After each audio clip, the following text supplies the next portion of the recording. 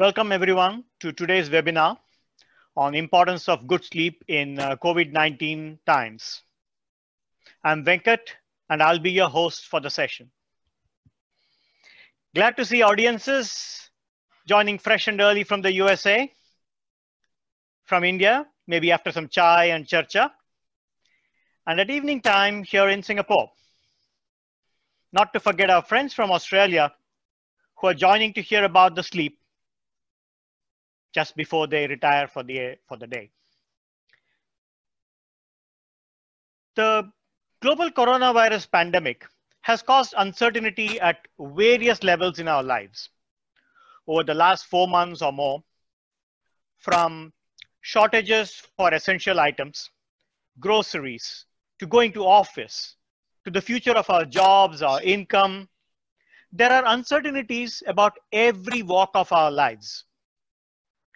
The shortages caused a price increase, then restoration of supplies leading to a price fall.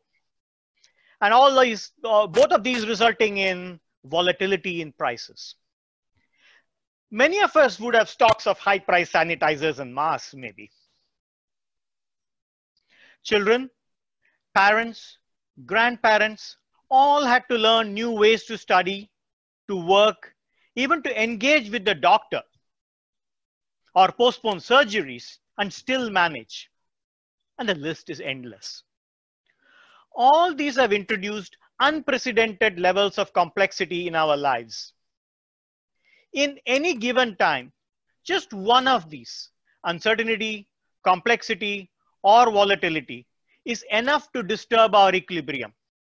On top of these, we were forced into social withdrawal and isolation because of this pandemic.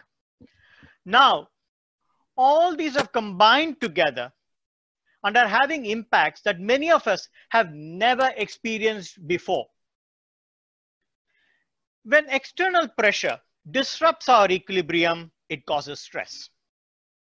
And it is well known that stress often causes symptoms such as confusion, irritability, anger, tension, body ache, fatigue, and sleep problems. To manage stress induced in these times, we need to be most alert, for which we need to be well rested that a good sleep provides. To understand the importance of sleep in the current uncertain and stressful times, we have with us today Dr. Sanjay Manchanda, Chairman and Senior Consultant, Department of Sleep Medicine, Sir Ganga Ram Hospital, New Delhi. He is the first in India to start sleep medicine as an independent department in a hospital. We have shared his illustrious profile with all of you, so I'll not repeat that. But what struck me was that in his practice of sleep medicine for the last 24 years, he has done more than 23,000 sleep studies. Welcome, Dr. Manchanda. Over to you. Thank you, Venkat.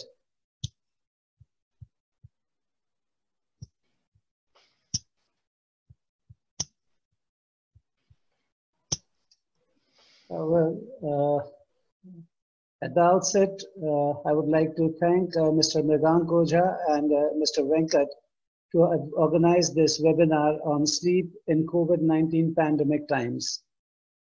The last 5 months have turned our world upside down. And the thing is, no one in the world in the present scenario has witnessed what we all are seeing and witnessing at this particular time, with heightened amount of anxiety, fear, vulnerability, stress, and frustration, all encapsulated into one. Our roaring apple cart has not only been put to a grinding stop, it has in fact been pushed in a reverse order. When Mr. Venkat and Mr. Ojha asked me to take a talk on this particular issue, I thought it was a cakewalk for me. It is okay, it's fine. Little realizing that I'll not be talking to my medical fraternity, and rather I'll be talking to a non-medical elites. So I had to de-learn a lot and relearn a lot to avoid putting a lot of medical jargon or medical complicated words. So I've tried to avoid that so that we can just go on with the show and maybe it is of some information to you. Now, starting from here, let's first define what is sleep. Sleep, it is the natural periodic suspension of consciousness during which the powers of the body are restored. Effective and simple. Well, before anybody else, it was basically Shakespeare who was a great observant of sleep. And in all his novels and all his plays, he has given vivid, say, descriptions of all the kind of sleep disorders. And there was one quote of his that, "And sleep that sometimes shuts up sorrow's eye, steal me a while from my own company." So you need to dissociate yourself from yourself, because the thing is today we are having immense amount of pressure on us. So let's just move on from there. Sleep basically is still an enigma. After thousands and thousands of years, it is still an enigma. And one basic example is that only in last 50 years, we started basically studying about sleep. But its importance cannot be underestimated. And I think best described by Rashafen, that if sleep does not perform an absolutely vital function, then perhaps it is the biggest mistake of the evolutionary process has ever made, taking away 1/3 of our lives for nothing. But I hope that is not so true. And we all will agree with it. We do need sleep to be recouped from everything in the daytime. So the plausible functions of sleep are restoration of mental and physical functions, entering information for memory consolidation, re-establishing communication between various parts of the brain, and it's a time for the body systems to restore the energy and repair the damaged tissues. But unfortunately, sleep still is not a societal and to an extent not even a medical priority. As a population, we are sleeping at least 2 hours less than our predecessors were doing around 100 years ago. Probably that can be related to the development of artificial light. So God has, and nature had given us very clear demarcation, the day for working and night for resting. But today we have a 24 hours day and the line is getting thinner and thinner. So is the safety margin. So we essentially are a sleep deprived society. And this is becoming worse with the present pandemic because of the immense amount of stress, pressure, and all the kind of negative feelings that are there.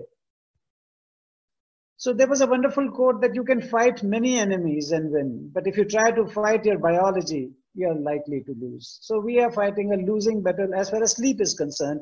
We are not talking of pandemic because there we have to have our hopes alive.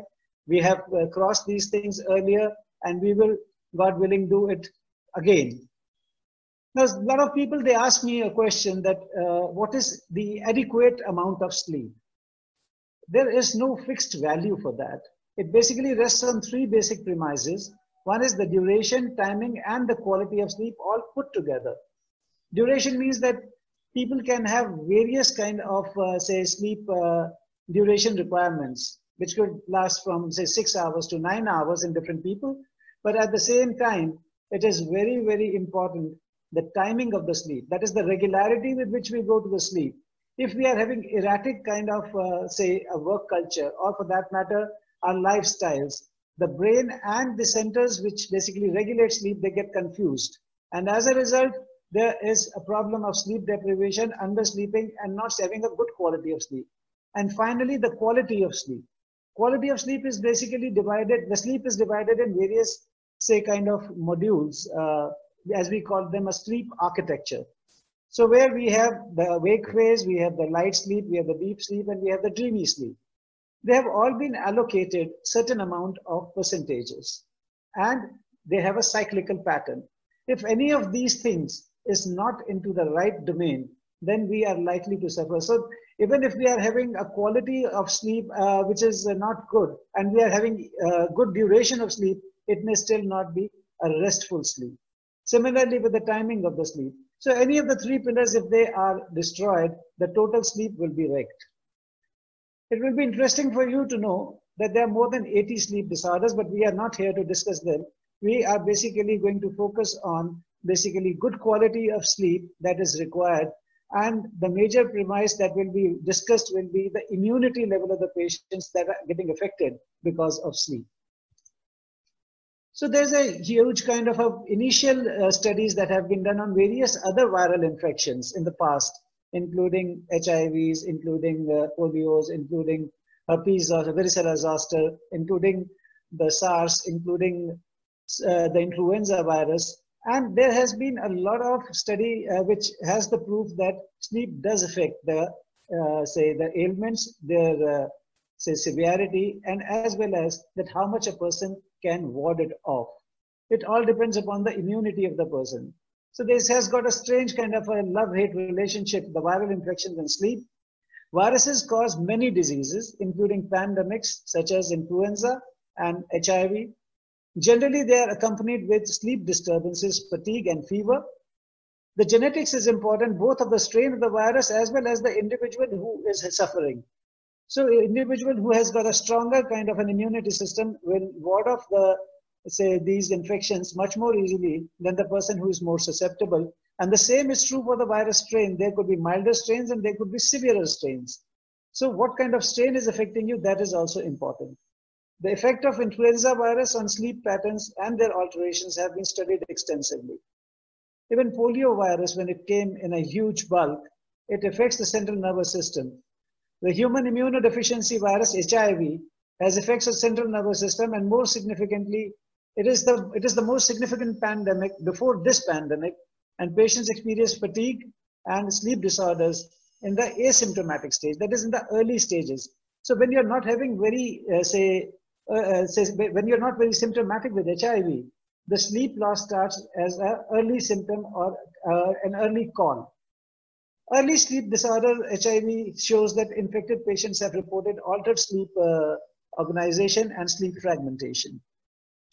Similarly, with varicella zoster, which causes herpes zoster, and hepatitis C virus, it showed that it has got an ill effect on the psychiatric disorders as well as sleep disturbances. 60% of the patients with chronic hepatitis C develop psychiatric disorders, including sleep disturbances. So essentially, basically, sleep deprivation and COVID-19 share a bidirectional relationship, which is feeding each other like a vicious circle. Sleep disorders and sleep deprivation leads to poor immunity, exposing you and making you more vulnerable to COVID-19. On the other hand, COVID-19 may lead to sleep fragmentation and deprivation because of increased amount of stress, and as a result, it keeps on augmenting each other. The role of sleep deprivation in immunity. Sleep and sleep cycles, they exert a strong regulatory influence on immune functions. Sleep cycles have shown that immune parameters like undifferentiated T cells, which are the protective cells and have the capacity to become the killer cells, and pro-inflammatory cytokines, they exhibit peak during the early nocturnal hours. That is, the raw material is prepared in the sleep, and the final material goes into the daytime. That is, the immediate effector functions like cytotoxic natural killer cells and anti-inflammatory cytokine activity peak during the daytimes. So we are manufacturing the raw material for this particular kind of immunity in the sleep and expressing it during the day. So there's a specific role of formation of immunological memory. Basically, it is like once this is formed, there is a memory portion into the immunological system to understand that, okay, this is our enemy and we have to fight it with this kind of force. So this recognition is basically the basis of convalescent plasma therapy. Like a person who has had COVID-19, has recovered from it, his plasma is having antibodies against this particular disease. So with the same group of the plasma, it can be transfused into another person who is having the active disease. But this is all still in experimental stage. And same is true with the vaccination, because they have a memory to fight this organism. The chronic sleep loss is not only associated with increased inflammatory markers, it is also associated with immunodeficiency. So it is a double whammy. The immune response to influenza virus diminished after 6 days of restricted sleep. As a vaccination, even if you are undersleeping, then your immune response would get basically, say, diluted. So there is an evidence that enhanced susceptibility to the cold with the poor efficiency and poor fragmentation is there. Now, to summarize this particular portion of this thing in immunology or immunity to the disease, but this word will keep on featuring in the whole of presentation because essentially this is the only thing which is being marked by sleep. The chronic sleep deprivation results in enhanced risk for persistent low-grade systemic inflammation. That is, it is capable of causing a low-grade inflammation which is going on and also manifests immunodeficiency, making you more susceptible to the infections. And both have detrimental effects on health. Now, a full night's sleep could be a best defense against COVID-19. This is especially in relevance to the current concerns about spread of COVID-19. Recent evidences suggest that sleep is also important for healthy immune function and ability to fight off the infection. So sleep is an ammunition for the brain. It is the internal body armor that helps you fight some viruses and diseases. There is a study which was recently conducted, not too very far off. Volunteers without previous exposure to the common cold were exposed to live samples of virus. It was found that sleep duration was a better predictor, even better than the age and the stress level of the person, to show that who will fall sick. So those who habitually slept less were more likely to fall ill with the cold virus. And in total, say, number of hours, if we gauge, the people who had less than 7 hours of sleep had threefold, that is 300% time greater risk of infection, which climbed up to 4.5, that is 450 times higher risk in those who slept for less than 5 hours. Perhaps the most surprising, it was that it was found that 6 months after receiving hepatitis B vaccine, individuals who slept fewer than 6 hours on a night prior to the vaccination were at significant risk of being underprotected or unprotected. So this is the kind of, say, the previous researchers have shown, and well, that we can extrapolate this to the COVID-19 as well, because it's a whole series of, say, viral diseases which have behaved like this.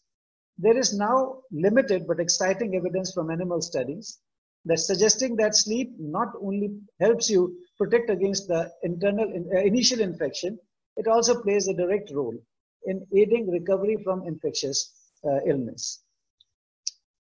Can stress, loneliness, and sleep deprivation make you prone to COVID-19? Now, this is a very catchy kind of a situation because today loneliness has become a part of the therapeutic module or the preventive module, with people locked down in their homes, with people confined to certain zones. The thing is, loneliness is, and especially if somebody is totally alone, this is something which has to be there. So now the thing is, this can increase the stress. So many people with COVID-19 pandemic has caused stress levels to spike, and some of them have difficulty sleeping. Many of us are struggling with the feeling of isolation and loneliness.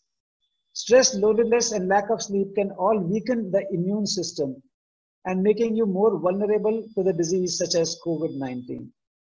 So that is a strange kind of a thing, that this is the prescription and this can lead to the disease itself.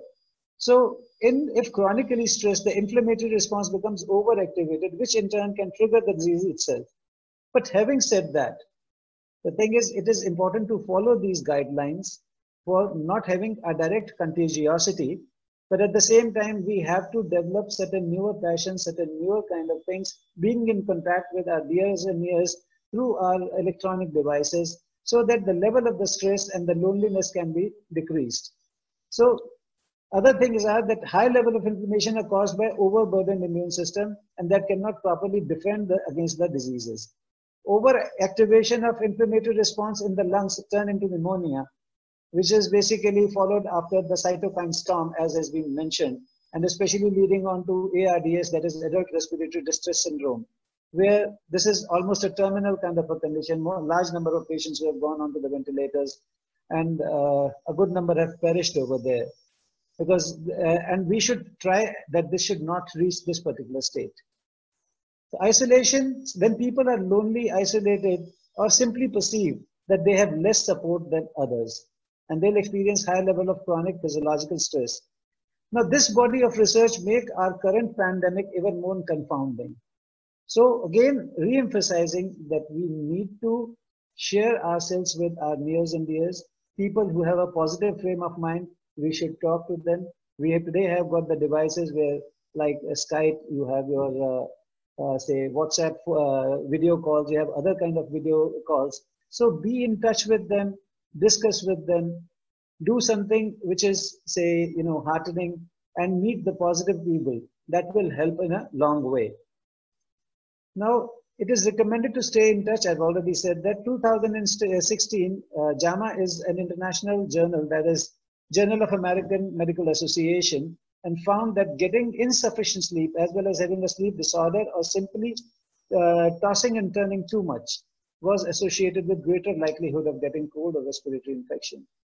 So the features of most of these respiratory viruses, influenza, SARS, they are same, and they are affecting in the same manner, except that in this particular case that contagiosity is very high, though the death rate eventually may not be very different from others, but it has got great amount of morbidity and fear attached to it today.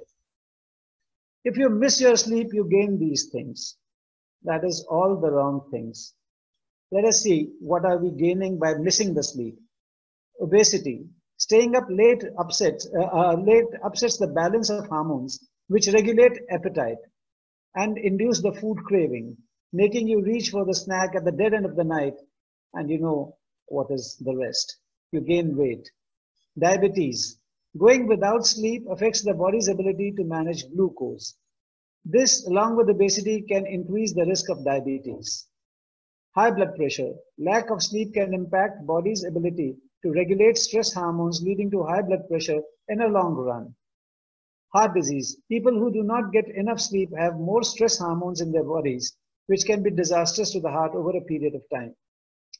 And if you remember the guidelines from CDC, people who are more vulnerable are obese, diabetics, hypertensives, and heart disease. So if you are sleeping less, you are augmenting all these features. A good night's sleep can possibly, if not finish, it can at least have a decreased effect on all of these things and can basically tone them down and make you much more safer. Now, why it is important to get a good night's sleep during COVID or coronavirus outbreak? Can sleep help my immune system fight coronavirus?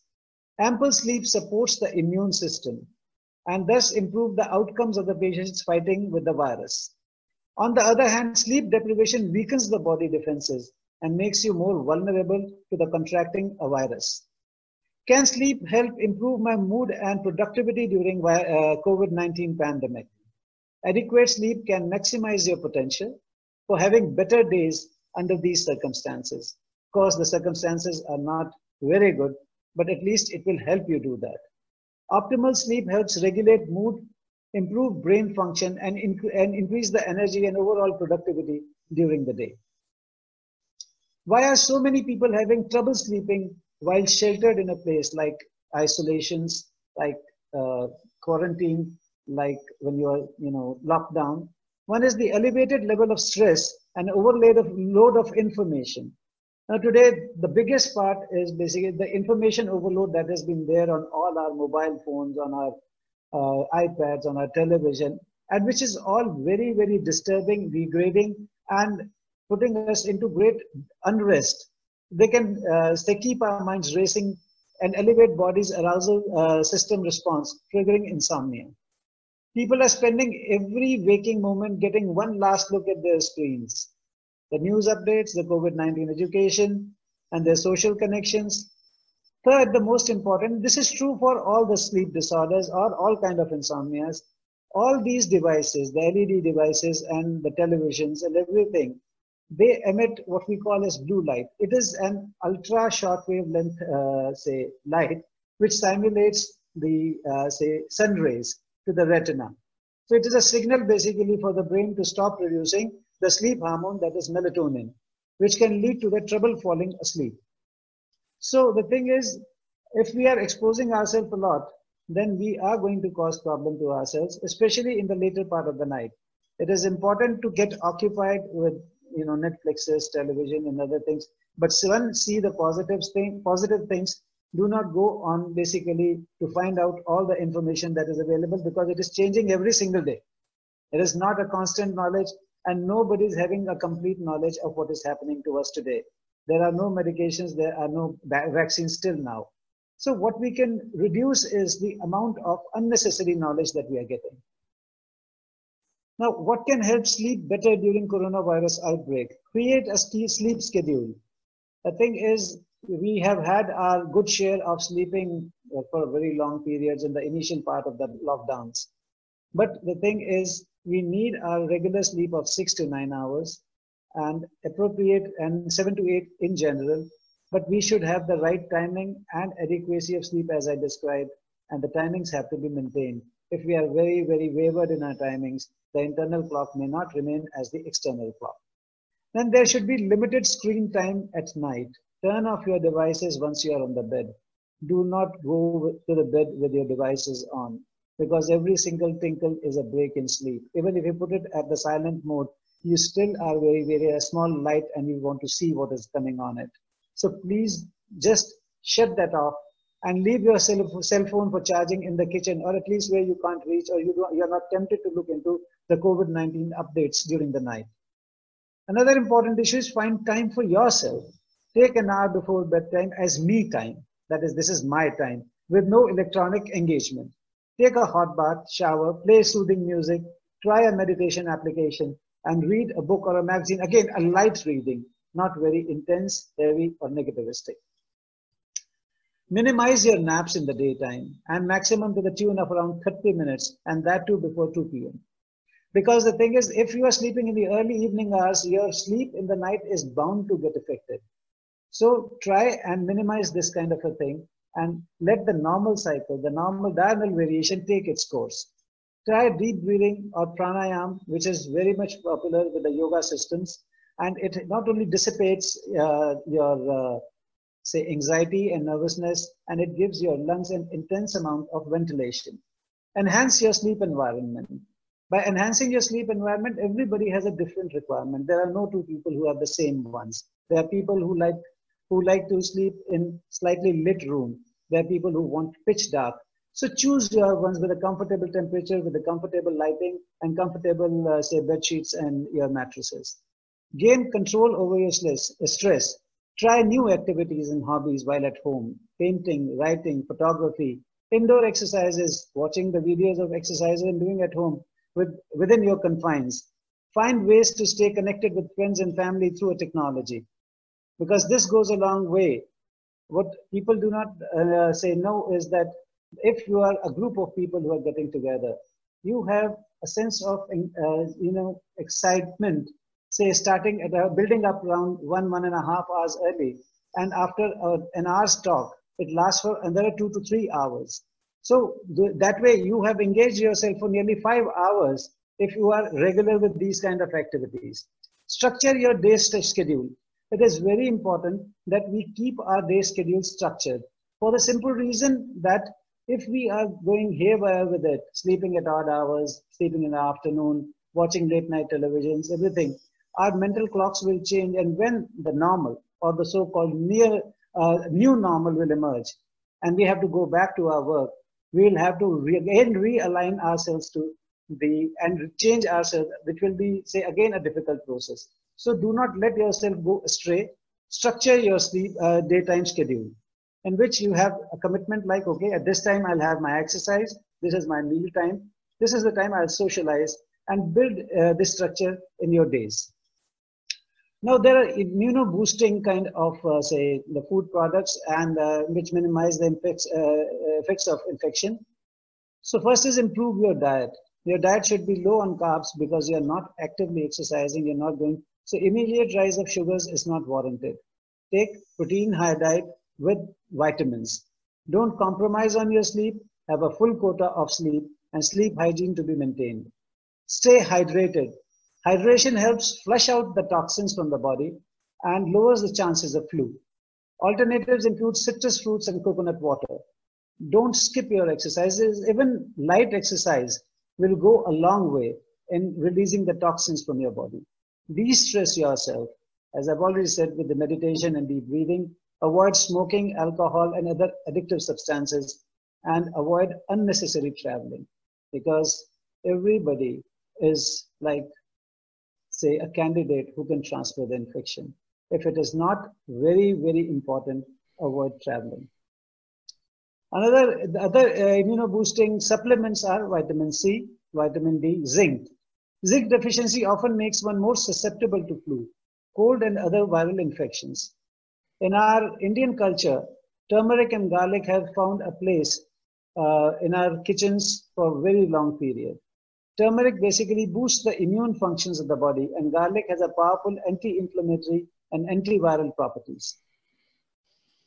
The tips are like this is something which I am reiterating because it is important for us to understand that this is really, really important. Make time to unwind yourself. Assign yourself a worry time. Sometimes worrying is not bad because that is something which stimulates us and makes us aware, okay, this is wrong and we should be doing the right practices. So worrying is not always a bad thing. And at this time, worrying a bit is something making you more prudent, more clear about the things. So assign yourself a worry time, but should not go on. Put a pen to your paper. Putting your emotions into words can help you get through stressful periods. Limit your media exposure. As I've already told, the updates should be seen only once or twice a day. As far as I'm concerned, I've switched out all the news channels right now. I see them once in the midday, because the thing is, it is not going to yield anything. There are a lot of confusion around. A lot of theories are coming. A lot of say presumptive medicines are coming, which are changing the very next day. So whenever we will actually have a medication or a vaccine, world will know and people will use it and they will be much better. Till then, don't burden yourself with this knowledge and do not develop FOMO, that is fear of missing out. In these circumstances, if you are not knowing certain things, you are not missing out on anything at all. Remember to breathe, try relaxation techniques. Your bed should be predominantly for sleep. A lot of people go on the bed and toss and turn and keep on waiting for sleep. This is a wrong kind of a methodology. Go to bed only when you're feeling sleepy, because bed is not a sleeping pill. Create a healthy sleep environment. We have already told you, avoid nicotine, caffeine, and alcohol, as these can make anxiety worse. So coming to the conclusion, there's 7 crucial points. Again, they will be mentioning the same things slightly in a different way. So how is it affecting our whole body, this COVID-19? Our sleep. There's a loss of daily routine. So one of the first victims of the lockdown has been the loss of our daily routine and thus our regular sleep-wake cycle. While we have enjoyed the opportunity for prolonged naps in the beginning, it can turn into an issue. It is very important that we stick to a daily schedule and maintain a regular sleep-wake cycle. Less physical exertion, but we can do it at home as much as it is possible in the lockdown norms. Avoid excessive consumption of tea and coffee because they are stimulants. They will wreck your sleep. They are detrimental for the sleep and need to limit them. And the last coffee should be around, say, 6 hours, they say. I can give you the, say, leeway up to 4 hours. So because they are stimulants, if they are taken, they will rob you of the sleep again. I am bored due to lockdown, that is why I am drunk. Well, that is not an answer. Believe it or not, alcohol can play havoc with your sleep and in a long run, besides causing a range of social issues. Excessive social media, TV, Netflix, all these things, they are required, certainly required to subvert our attention from the things. We need to see something different. But at the same time, it should be in the right hours. It should not be, say, prolonged into the late night hours for the simple reason. And it should be a positive kind of cinema or the things that you should see, because negativity breeds negativity. Another important thing that has affected us is we are losing a sense of purpose. But the most important thing for us would be to stay positive. This too shall pass. This may be a perfect time to inculcate new hobbies or cash on books or explore some other ways of engagement. And last but not the least, uncertainty that is hovering around us. And we are facing a degree of anxiety because of that. As we shall be tested again, the things will bounce back because we are tested all the time and we have a capacity to bounce back to normal. And we need to build the strength now for it rather than scarred by the current situation. A positive note would always be a positive thing, And we will come out of it if we are positive, things are going on, research is going on. And if we say take our human body seriously and we do not fight our biology, we are likely to sustain. Well, another quote from Shakespeare to end the situation. I have last two quotes for you. And that was the sleep that knits up the rebelled sleeve of care, the death of each day's life. So labor's bath, balm of hurt minds, great nature's second course, chief nourisher in life's feast. The man had observed these things far, far back then our scientists started doing it. And I'll finish my presentation with the lovely words from Sir Robert Frost. The woods are lovely, dark and deep, and I have some promises to keep, and miles to go before I sleep, and miles to go before I sleep. Thank you, ladies and gentlemen. Thank you, Dr. Sanjay. Thank you, Dr. Sanjay, for the presentation and explaining how stress due to the uncertain situation created by the pandemic and sleep-related problems have a bi-directional relationship, and also that sleep can build up immunity. That is good to know. It is interesting to hear about the love-hate relationship between the virus and the sleep. I hope we can practice some of the sleep hygiene practices that you recommended. We would be now starting the Q&A, but first we would have the questions that people have already asked while they registered. But meanwhile, while I'm getting that slides up, there is a question which has just come up from the audience now live. That's interesting. They said that while you're recommending 8 hours of sleep, the question is it okay to have 8 hours of sleep from say 4 a.m. to 12 noon? So, which is also 8 hours. So is that an acceptable thing? But the thing is basically because it's for for people who work in shifts or coordinate with the US and so on, will have this problem, right? If it is a professional problem, people do go on these kind of sleeps, but this is not a recommended way of sleeping, because night was designed for us to go into sleep and day was for working. But if it is a professional hazard, you are a night shift worker, you have to compensate for your sleep any which way. And again, having said that, 8 hours is not a sacrosanct figure. It is a kind of a range, and everybody is wired differently. Some people are very, very happy with 6 hours of sleep, and there are people who do not fresh even after 10 hours of sleep because they have an underlying sleep disorder, so their sleep is not fulfilling.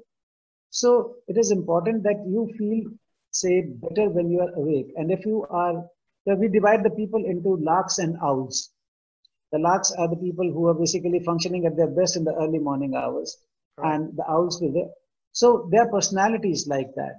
Even if, in a corporate sector, when I take my talks, especially on the features of when, we are a 24-hour world and we are working 24 hours, say, so they should have a tendency to pick up the people who function better during the day and the people who function better during the night, rather than forcing everybody into the same kind of a cycle or a grill. So it is different for different people. Yes, if you are a person who is working in the night time, for you, the daytime is fine. But as a chronological period and as the diurnal variation of the human body, it should be, while the darkness is there, you should be sleeping and you should be awake during the daytime. Thank you. So, to kick off the Q&A discussions based on what people had asked earlier, before we jump into that, just wanted to check with you, and is India a sleep-deprived nation? Because somewhere I came across this statistic that, they did a survey of some 48 or 50 countries, and India was number 4, not too far behind some of the leaders like Japan or Saudi Arabia and Sweden, all just a few minutes apart from each other. Yes. So from your studies over the last 2 decades and more, what have you observed? The thing is basically, as a society, we are a sleep-deprived society, as I've told you already. Now, coming on to specifically, if you're asking for India, mind you, India is the world capital of call centers. The thing is, today, and we have a population which is a young population, relatively young population.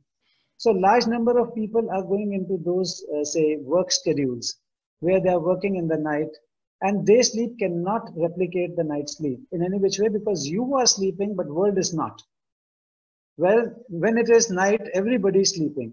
So you are working against the clock. So you tend to become a sleep deprived, say, kind of a nation. And for that matter, today, even all the nations are sleep deprived because of the type of work they are doing, the goals that they have to achieve, the targets they have set for themselves. So everybody is sleep deprived. But yes, India being a younger country, because a large population is young and a larger number are basically into the call centers and working against their timing, the natural timings. Sure. So you mentioned that people from all countries are sleep deprived. So for those of us in Singapore, so this news came out some time back that Singaporeans are definitely not sleeping enough. We're a hardworking population, lacking sleep. Nearly half the population lacks sleeps on weekdays, and a quarter of the population lacks sleep even on weekends, and that's not very favorably compared with the US. Good. Yeah, Moving on. being hardworking and being correct. Now Right. this area is getting mingled a bit too much. Right. We need to think about it. That's true. That's true. Daksab, there was another point that came up. I mean, you had requested people to, Yeah. give a feedback and share this thing, QA questions, survey question, which was essentially the Epworth sleepiness scale. So ESS for short. So wanted to understand for for the audience whether they filled it up or not to The thing understand is, the scale better. So here are some of the questions. the thing is, what happens is this is one of the scales Hmm, which basically define your sleep deprivation levels. okay. That is, in say unaccustomed and normal conditions, where we are given a grade from 0 to 3. And if the total of these questions come out to be more than, say, 5, 6, or 7, then we are having some amount of sleep deprivation. We may not be having everything. And there are a lot of times that we even do not acknowledge it, not by, say, choice, but by ignorance. A lot of people, when we ask leading questions also, they'll say no, but their partners would say no, yes, they sleep in the daytime. So those things are there. You have to ask the questions. When we ask the question, it has to be from both the partner as well as the patient. Because a lot of things, they feel that this is normal. So once they feel that it is normal, they don't take it into account.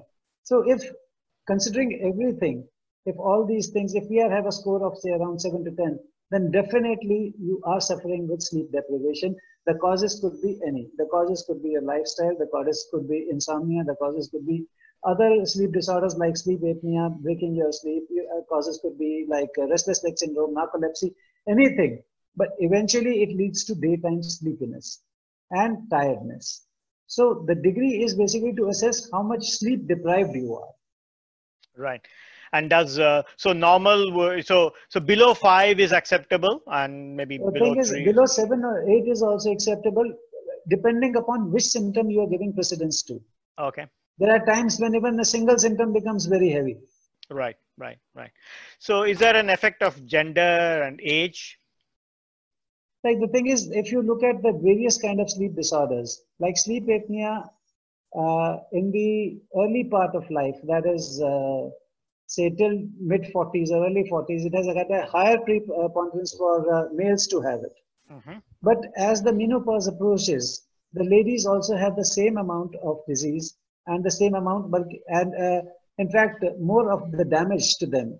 Insomnia is more in women as compared to men because they handle a lot more stress than the say the person who is going out. Today, though, the work schedules are like everybody is working, but still, with the additional responsibilities, they are much more prone to stress. Any effect of ethnicity? Um, Ethnicity. Asians, yeah, So the thing Asians, is basically Americans, that, like, Europeans. Yeah. if we are talking about sleep apnea, in sleep apnea, it is the development of your head and neck, especially your lower jaw and its position, which Right. determines this problem. And a lot of people feel that snoring and sleep apnea is a problem of obese people, while it is not. Even underweight people can have severe sleep apnea, depending on if they have a smaller chin, a receding chin, basically having a constricted opening at the back.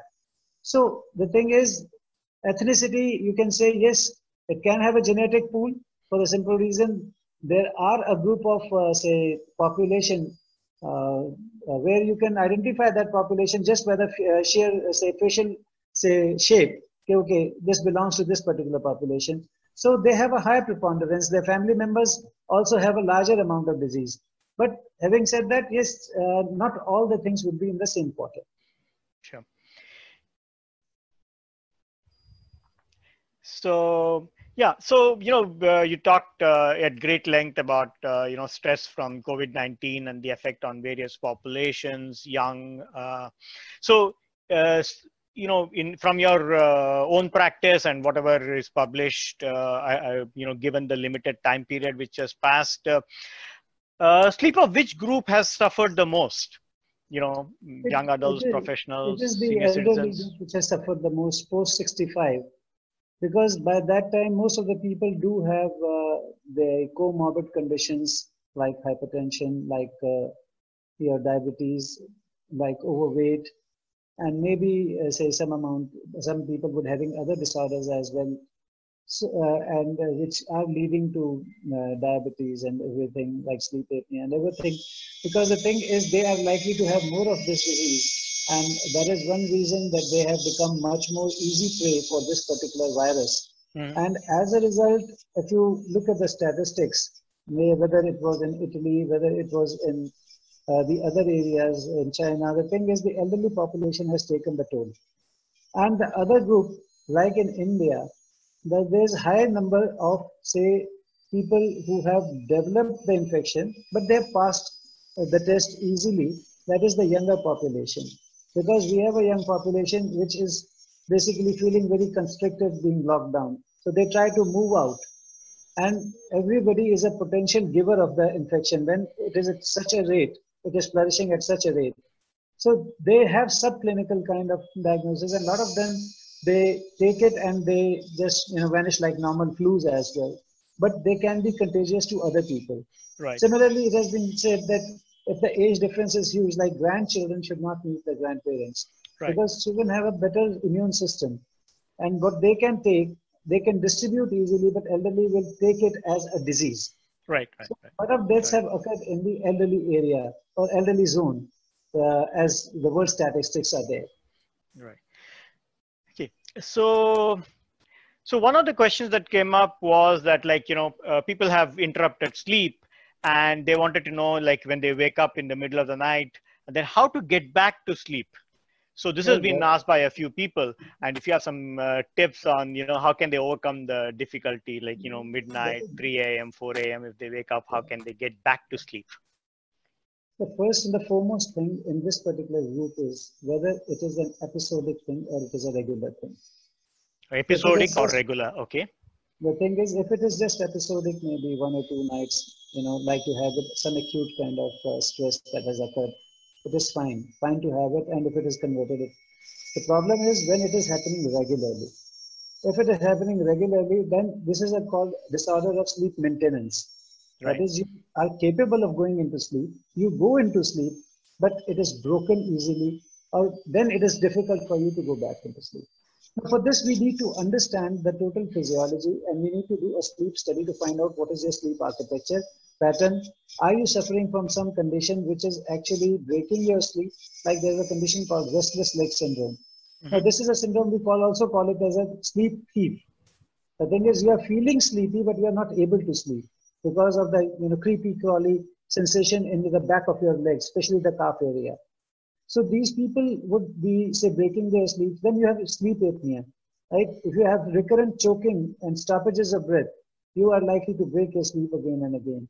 And there are times when you just sit with air hunger for some time on the bed, and you are fearful of going back into sleep, a subconscious mind. Though you want to take a sleep, then those kind of people, they start sleeping while in a sitting posture.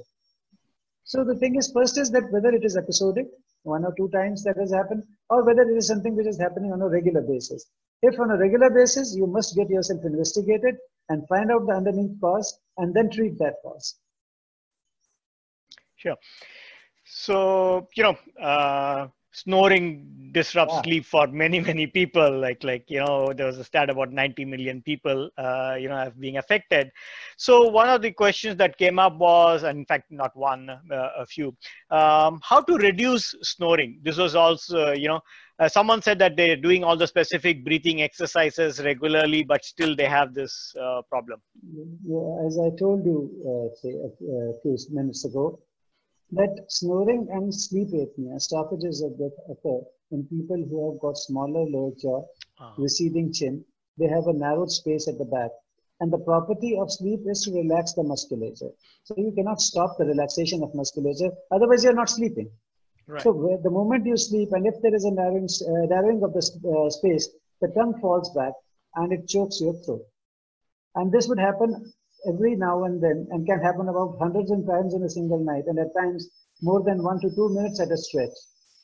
A lot of people have their problems, their heart attacks, their strokes in those times. So this is something which is more of a structural thing. If you are a grossly obese person, or you take alcohol, or you take unnecessary medication, that can be reduced. But this is only for mild kind of, say, diseased people. First thing is to evaluate yourself. If you are a mild sleep apneic, moderate sleep apneic, or a severe sleep apneic. When you have around, say, 5 to 15 stoppages of breath every hour, that is considered mild category. When it is 15 to 29 or 30, it is moderate category. But if there are more than 30 stoppages of breath every hour, then it is severe category. So depending upon that, if you are obese, losing weight might help. But at the same time, the thing is we should not discount this, and we should go into the depth of it. And if required, we have to use the breathing aid during sleep. That is what we call a CPAP, CPAP, that is continuous positive airway pressure systems, to keep the airways open. They act as pneumatic splints to keep the airways open during sleep. Now, the other things are there. There are some surgeries also, but again, they are limited to the milder cases, and they also have to be planned very nicely. There are certain dental devices which are available. But at the same time, you must know first the severity of the condition and the face of the person. Only then you can decide that. There is nothing that can reduce the snoring unless you are just having asymptomatic snoring. Prove that you are not having sleep apnea, and weight loss in such persons can help. Right. So, and avoidance of alcohol, because alcohol further, it aggravates it basically relaxes your musculature a lot more. So again, the stoppages will, another important thing that it will do is basically it will shut down your brain, which is your wake up organ. Brain is the thing which wakes you up that, okay, something is wrong with you. The brain is sleeping, so the stoppages of breath will also increase. So anybody who snores a lot should avoid, say, alcohol before the bedtime, because the same is true with the sleeping pills, like any kind of tranquilizers, hypnotics, sedatives. For the simple reason, people think that it is the bad quality of sleep, they start taking these medication, and they will aggravate not only snoring but stoppages of breath. So first is to rule out, and then go for anything which is correct for you. Right. So I think you already covered sleep apnea with the previous question and so on. So I think I'll move on to the next one.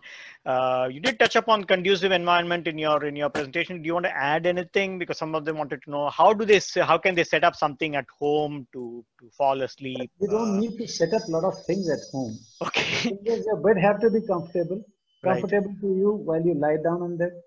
The light, ambient light, is something which is different for different people. There are people who want lights on when they go off to sleep. They have some fear from darkness. Right. Then there are people who want pitch dark areas to go into sleep. They should be relatively cool. They should not be very warm, except in the winters when you are there. But rest of the things, that in normal times it should be cool, comfortable, dark, and with a good mattress. That should be all. But every individual has got a different requirement that is the best suited to them. So they will know that what gives them the best quality of sleep. Right. Someone said that they have to make a lot of effort to fall asleep. I think you're like you mentioned, whether it's occasional or if it's regular, they should probably talk to the doctor and get a better idea. Is that what you were talking earlier, referring to that? Someone mentioned that they were having lot of effort to fall asleep itself. And I think many of the points you had covered in your presentation, why that could be happening and what they should be a good sleep practice, right? Is that correct? I think we've covered those, right? Yeah, you can, for the people for whom it is difficult to sleep, we practice certain things what we call as sleep hygiene points. Right. The thing You is, mentioned.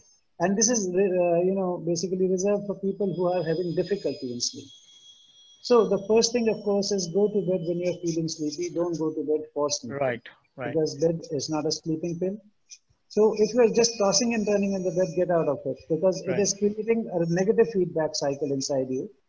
Second is that if having delayed sleep is your problem, then in that particular case, no matter what time you sleep, you make your wake up time as common, so Right. that the clock will shift back to the original area in due course of time. This is what we call as chronotherapy. That is Right. basically chronologically it will slowly go, but you have to have some patience with it.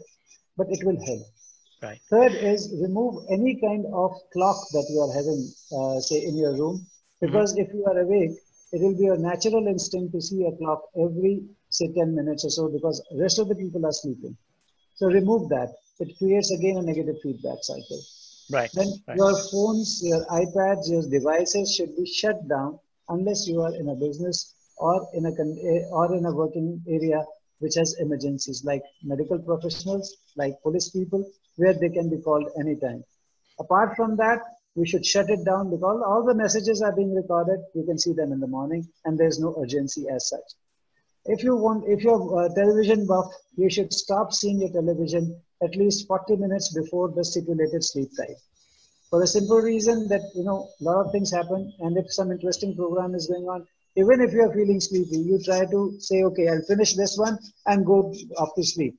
By that time your sleep cycle gets evaporated, and next cycle would come around 1.5 hours later. So you again feel very distressed. Right now I was having it and now I'm not having it again.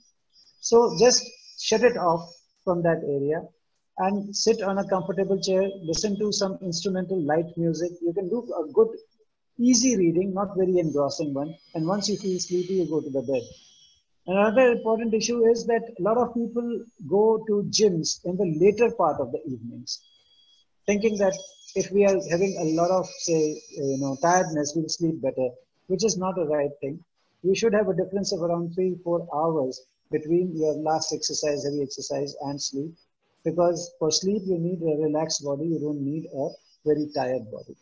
Right. And last Right. but not the least, you can take a warm shower before bed, and that will help you in a long way. Sure. Thanks. So there's a couple of questions were about dreams and that why do they get dreams that are unrelated and they can't understand, dreams that they. Understanding of the dreams is still an enigma for everybody, not just you. But at the same time, the dreams occur in basically the sleep phase, what we call as REM. And That is rapid eye movement sleep, and we also call it as active sleep. Now, in this particular portion, normally in whole sleep architecture, it should not be more than 20% of the total sleep. okay. But in some cases, this barrier is broken. It goes up to 30, 40, 50%. Now, one, it is distressing. Second is that it is taking or eating up the say pie of deep sleep when you get relaxed and your body tissue gets repaired. So both the things are harming you. You are in active sleep. Like if there is a lion in front of you in your dream, your Hmm. body functions will act as the same manner. Your heart rate will race at the same time. Your perspiration would be the same kind as you are seeing in the live daytime.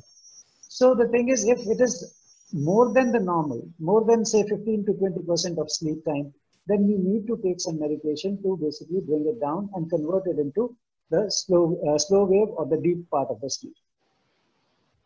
Right. So, we have some business owners here in the audience. We have some senior managers who have a lot of people working for them. Um, so we know that, from a business standpoint, also that lack of sleep causes, a lot of productivity loss for the country, loss in GDP. So do you have a message for business owners and senior managers as to what good practices they should have in their companies to encourage their staff to have good sleep habits? I mean, you have, emphasized and elaborated on what are the good sleep habits. But the question here is like, you probably tell the corporates maybe, like, guys, introduce some things like this so that so that your employees have good sleep habits. So what are the things that you would recommend to such people? I just had said in the initial this thing that you can win many battles and win the wars, but if you fight with the human biology, you are likely to lose the battle. The first thing is to appreciate everybody's time. That is a very, very important thing. And to appreciate everybody's body physiology, because they are not from a different planet. They are from the same planet and they need as much. So there should be fixed timings of, a lot of people are working from home today. So presuming that everybody is free, the time scales have taken a beating. You can call anytime, you can send a message anytime, and anybody who is a responsible person will try to revert at the same time. Right. What is happening is, unless the managers, the bigger managers, they appreciate the limitations of this, it will not be possible. Because by the end of the day, you need your employee to be well rested so that he can do a great job for you. And this is the onus on us or the managers, basically, to ensure that they get their proper sleep, they get their these things. Unless it is once in a while, it is of something which is very, very great importance, a great importance to them, fine enough. But let's not make it a kind of a thing that you can ask this thing anytime. So if you appreciate their physiology, it will be to your effect only. Their productivity will increase, their man hours will increase, their efficiency will increase, and the losses that we are talking of, they will go down. Right. Great. So let's take some of the questions which have come up on the Q&A.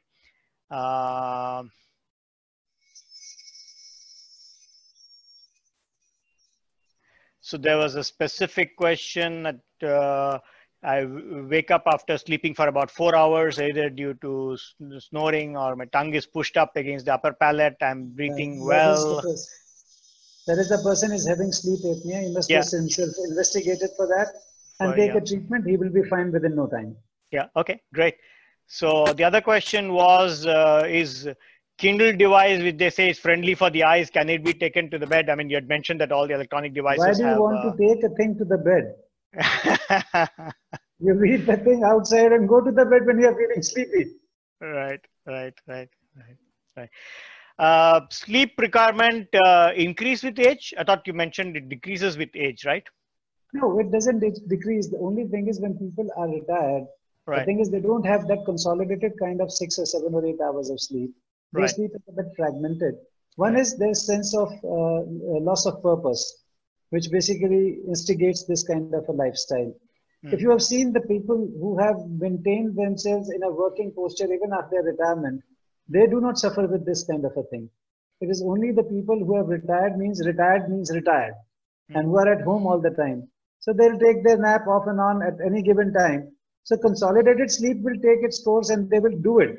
But at the same time, yes, it will not be a straight kind of a sleep pattern, 6 hours, 8 hours, or 9 hours of sleep. It will be dissociated into different zones. So here's a question which says that this is from a parent. My 9-year-old has a question. Why do they feel more sleepy at the time of getting up in the morning and not feel like going to bed at night? Well, the thing is, it is the artificial light which has promoted this culture. Today, most of the parents themselves are sleeping at 12:30 in the night, or maybe in the morning or 1, and with either their work profile or their lifestyles. So children emulate the same thing, and if the light is on and you are also awake, they have that tendency to imbibe, and that becomes their second nature. Like the thing is, if in the olden times when you did not have that much of electricity, I think if the evening has come, people were bound to think now it is time to sleep. But today we do not. So, and this over a period of time becomes your new clock. Right. So if you are sleeping late, you are likely to rise up late, and you feel very tired, groggy when you get up in the morning. If you remember, in the olden times, the schools used to start at 9ish. Correct. And today, the children, at least in India, they are going to school, they are ready for the school at 6:30 in the morning. Oh, it's true in Singapore too. The Yeah. thing is, what is Oh, happening in is that US, I believe. So we are depriving them of their sleep. We are actually depriving of them of their sleep, thinking that it doesn't matter, but it matters a lot. It right. matters in the consolidation of their nature, in the consolidation of their memory. The thing is, yes, we have a lot of things available to us as aids, teaching aids, and all kind of things. But having said that, our natural course is being interfered. Right. So there's another interesting question. Is there something that we should learn from Nordic countries, countries in the Arctic Circle, Scandinavian countries, where they have like, very long days and long nights in a given Do, year? do you So know is how there something you that we know, could learn from them? we can't learn from them anything. They are in a bad state actually. Mm. Every house has got triple curtains over there. I've been to Finland extensively. Okay. Because the thing is, the day is so long that even at 1 in the night, you can see a blue sky occasionally. I've seen a 24 hours day also on 22nd of June over there.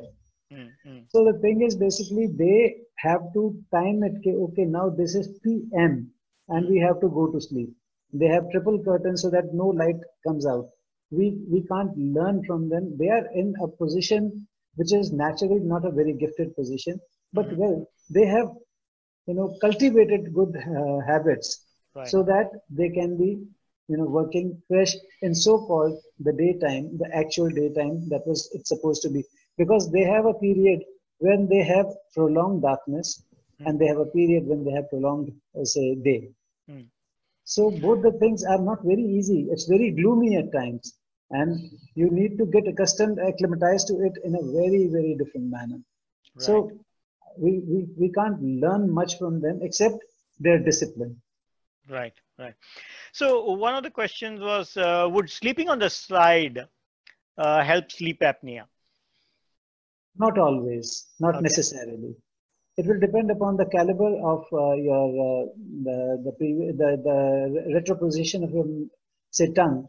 If it is narrow and it is severe, whichever position you want. But there are people who are positional sleep apneics, like they have sleep apnea when they are lying supine at the back, and they have little less kind of thing on their lateral side.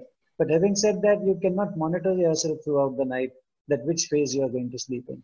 If there's a problem, needs to be addressed. Right.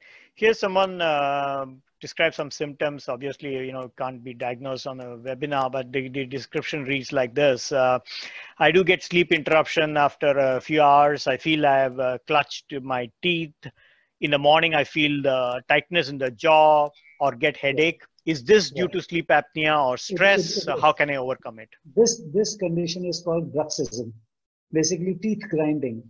These people, if you look at their teeth over a period of time, they have got a bit, smaller and chiseled basically over a period of time. And this is one of the features of obstructive sleep apnea. Again, the thing is that if you have it, diagnose it, get treated, you will be fine. Right, right. So there's another question that saying over-the-counter melatonin is harmless. Do you recommend taking melatonin on a regular basis?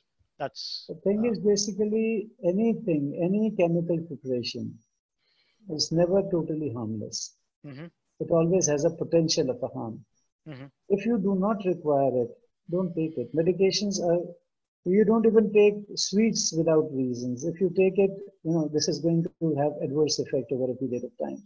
If your body is if your body physiology is doing good to you, you don't need to take anything. And if you are to take the melatonin, normally it is reserved for basically, when you have jet lags because of the day and night differences. This is generally reserved for that. But having said that, yes, it can be used as a sleeping pill, but more as a modifying pill, sleep modifying pill, that you go to sleep early so that you can rise, correctly for the next day. But taking on a regular basis is not harmless totally. Any chemical composition is not totally harmless. Right. So just for the sake of taking it should not be requirement. If it is there, why not? Right. So while that is, not to take regular, any chemicals, but there's also a related question about, the things that we recommend and take in from Ayurvedic or from Indian practices. This is about drinking warm milk with turmeric, with pepper, sugar, or honey, and so on. If you take it regularly, are there any side effects? Is one of the questions. Look, if you are not having, say, diabetes, you can take honey. There is no problem. We stop only those people who are having underlying diseases. As far as turmeric is concerned, they have their healing property. That is why we put it in all our vegetables when we make them. And so is with the ginger, and so is with the garlic. Right. So all these things are a part of our kitchen, right. general kitchens. So that is something which has been inculcated over a period of time and has stood the test of the time. But purely as a medicine, we don't take it. We take it as supplements. Right. And similarly, the thing is, they do not have any long-term effect unless you have a bit too much of it. Again, having too much of it again will have adverse effects. But the quantity in which we take into our vegetables doesn't matter. It's just fine. And if they mix it with milk and drink it a dose a day or something like that. Pardon? Turmeric, haldi, haldi doodh mein mila ke pina, like, mix it with, that's all fine, right? Once a day or something. I told you, it has got a property of anti-inflammatory kind of a thing. Sure. So the thing is, if you have an acute injury in the good olden days, we used to have milk with turmeric inside it. And that used to help. And it still does help. Right. But it's not that it doesn't, but having taken the allopathic a bit too far, we are physicians. The thing is, we have lost touch with the basics. Right, right. But so till that is promoted, yes, but they do have their good quality effects. Correct. Yeah. So there's a question about you had recommended 7 to 8 hours of sleep. Is it for everyone, or is it is it a general guideline? And anybody who sleeps less, for example, elderly sleep less, is it considered to be sleep deprivation, or how does it fit? No, I told you, as far as elderly is concerned, if the person is a retired person, he has a different pattern altogether. They complete their sleep any which way, maybe in a fragmented portions or otherwise. Right. But the first part you said was, what was the first part you said? Whether the 7 to 8 hours is a for everybody, or this is not a sacrosanct figure. Yeah. The thing is, you have different requirements. Correct. There are people like the people who regularly practice meditation. Their sleep requirement goes down by 2 hours. Wow. These are experiments which have been done in all the Western institutes. Right. It's not something which is today just to say it. You can have a proof of it. So the only thing is that if you are having these kind of activities, if you are doing pranayama and this thing, when the stress level is less, then your effectiveness of your sleep goes high and your requirement comes down. Right. So those people can have less sleep, 5 hours or whatever. There are a lot of yogis who sleep for 4 hours. Right. But the thing is, this is not a prescribable norm. Right. Right. For a normal person, it remains as that. Only 6 to 8 hours of sleep is essential. And if somebody asks me what is the criteria for good sleep, the very simple answer is that if your day is good, your night was good. Okay. That's an interesting way of looking at it. Yeah. And there's one question based on modern living. Do you advise sleeping with the air conditioner on? Well, that depends upon the amount of heat. If you're having a 43 degrees temperature outside your home, who will not like to have a better quality and sleep? The thing is, there's no harm with it. If you are sensitive, everybody has got a different sensitivity. Some people cannot take cold air. Right. They have cold air allergy. If you are one of those, that's a separate issue altogether. But sleeping with it is no problem. Right, right. Wonderful. I think we had a very lively Q&A. Friends, a fun fact before I wrap up the session. I grew up hearing that computers can work tirelessly, algorithms, and so, now artificial intelligence can process round the clock. Looks like AI also needs sleep. I'm not joking. Researchers at Los Alamos National Laboratory in the US discovered that artificial intelligence designed to function like humans experienced benefits that were equivalent of a good night's rest, which means even AI needs sleep. Let that thought sink in. This research paper is going to be presented only tomorrow, 14th June. So you heard it here first. Please join me in thanking Dr. Sanjay Manchanda for the insights on sleep and its importance during these times of crisis and pandemic. That he shared with us various insights as well as good practices, hygiene practices. The credit for bringing Dr. Sanjay's expertise to you all goes to my friend Mrigank, who is the co-host and who actually worked tirelessly from behind the scene to make this webinar a success. He also arranged to record the webinar. So in a few days' time, he'll also send you a link to the recordings. So some of you have asked this in the questions, whether we will get a recording. Yes, sure. He has made arrangements for that. Dr. Sanjay has kindly consented to share his contact details. You can see them on the screen now. And we plan to bring more such experts from different walks of lives to you. So please do stay in touch and please join us in subsequent webinars. Again, a big thanks to Dr. Sanjay Manchanda. Thank you very much. Thank you.